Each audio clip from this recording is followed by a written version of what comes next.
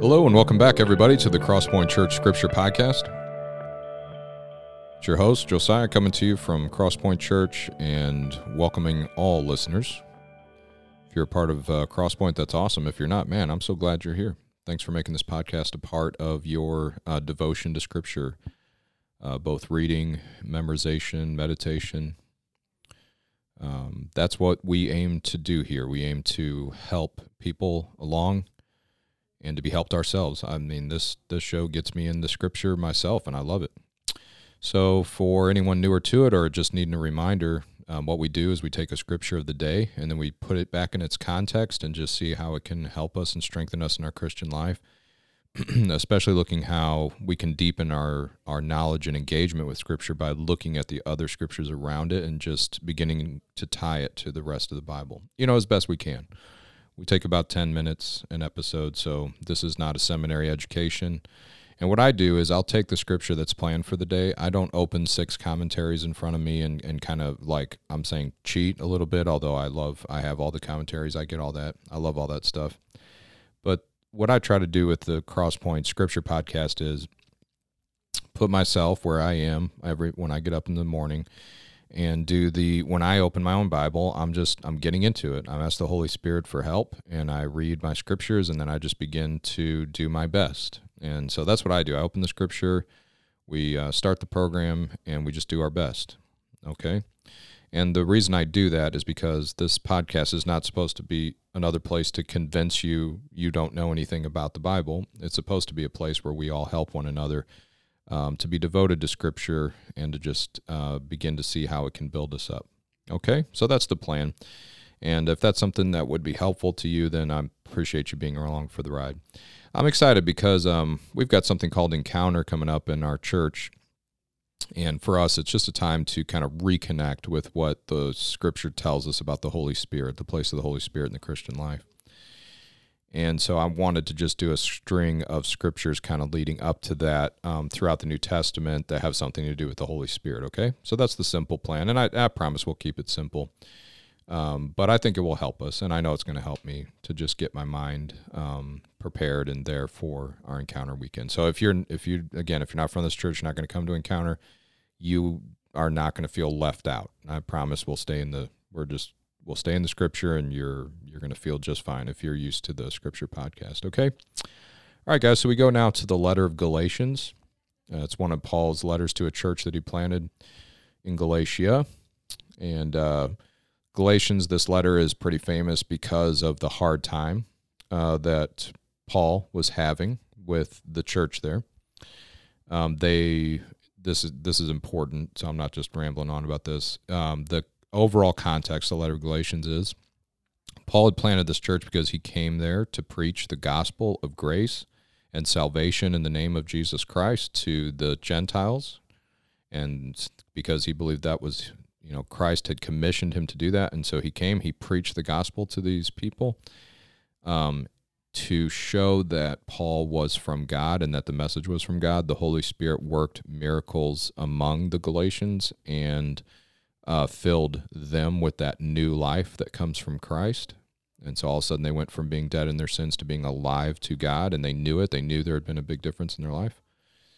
And then after Paul kind of leaves and he's fostering this church, some other false teachers come in and they say, you guys may have some stuff from this Paul guy, but you need the rest of it. You need to follow the laws and the traditions of the Jewish people. And if you don't do that, you don't have all of salvation. And so apparently they started going after that. They started, okay, let's do that. And Paul's like, what is going on? Okay, so he writes the letter in response to go like, you guys have lost your way. Okay, so within that, our verse today is Galatians 3:2, which says this: let me ask you only this. Did you receive the Spirit, capital S there, it's talking about the Holy Spirit. Did you receive the Spirit by works of the law or by hearing with faith? All right, powerful scripture here. It's about the gospel and pretty central and where the Holy Spirit comes in. So Galatians 3:2, let me ask you only this. Did you receive the Spirit by works of the law or by hearing with faith? So what Paul's trying to ask them is, he's reminding them, when I came to you preaching the gospel, You guys just simply believed the message. I told you God loved you and that his son had died for you for the remission of sins and that you could be reunited with him and be a new creation, and you believed. And when you believed, you were filled with that promised Holy Spirit.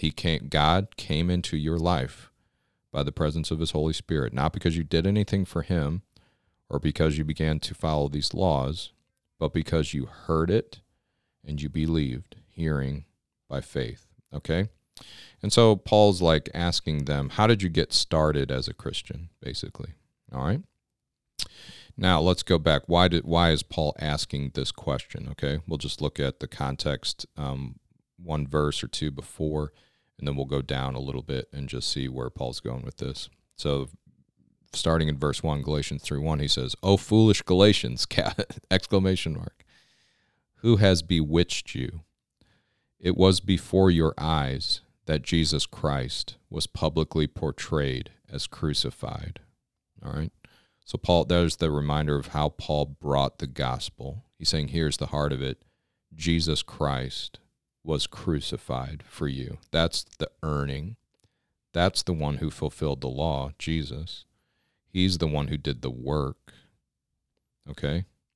So then verse 2 was our verse. Let me ask you only this. Did you receive the Spirit by works of the law or by hearing what I just told you? Jesus Christ publicly portrayed as crucified. Didn't you guys hear that and believe? And isn't that why the Holy Spirit took up residence in your life? And so then in verse 3 he continues, "Are you so foolish? Having begun by the Spirit," capital S. The Holy Spirit did this. The Holy Spirit sent me to you. The Holy Spirit was the power behind our message. And the Holy Spirit, by his grace, filled your life when you believed in Jesus Christ crucified. Having begun that way, are you now being perfected by the flesh? Now, in Paul, whenever he talks about the flesh, he's usually referring to human effort unaided by the Holy Spirit, okay? Human flesh, like what we could accomplish without God helping us, what we could do. So Paul wants to know, these guys have talked you into, you're going to fulfill all these traditions and follow these laws. That's how you're going to go deeper with God. Why would you do that if you already began with God? Having begun by the Holy Spirit, are you now being perfected by the flesh? Okay, now verse 4, did you suffer so many things in vain, if indeed it was in vain? So we know that often, I want to say every time, but I'm not sure, but to my memory, every time in the New Testament when the Holy Spirit, the gospel, came to a place and people began to believe, they were made to pay for it. They suffered because the people around them were like, what are you guys doing?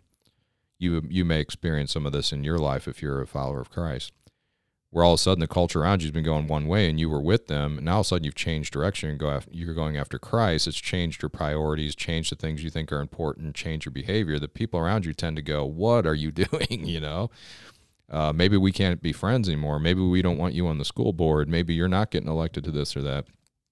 Maybe we don't want our kids playing with you, stuff like this.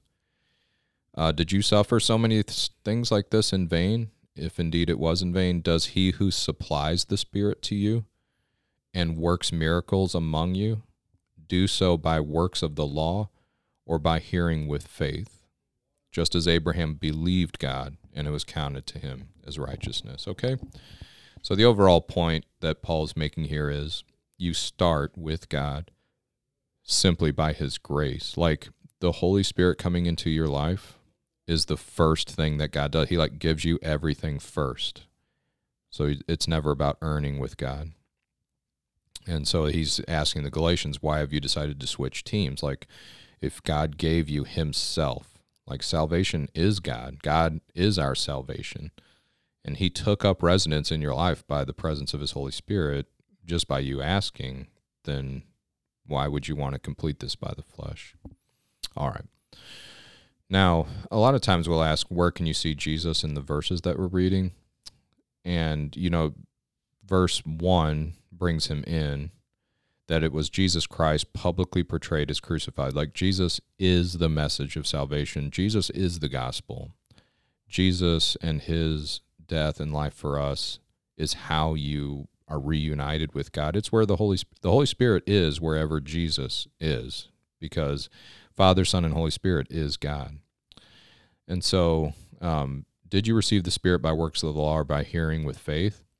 When we look at Jesus' public ministry in Matthew, Mark, Luke, and John, we see that he did not go around, so he was the Son of God. He didn't go around teaching people to obey all the traditions and laws of the Old Testament. Now, he did himself. He was a Sabbath-going guy. He was a temple-going guy. He was we have every reason to believe that he ate the dietary restrictions. Like, he was a Jewish man for sure.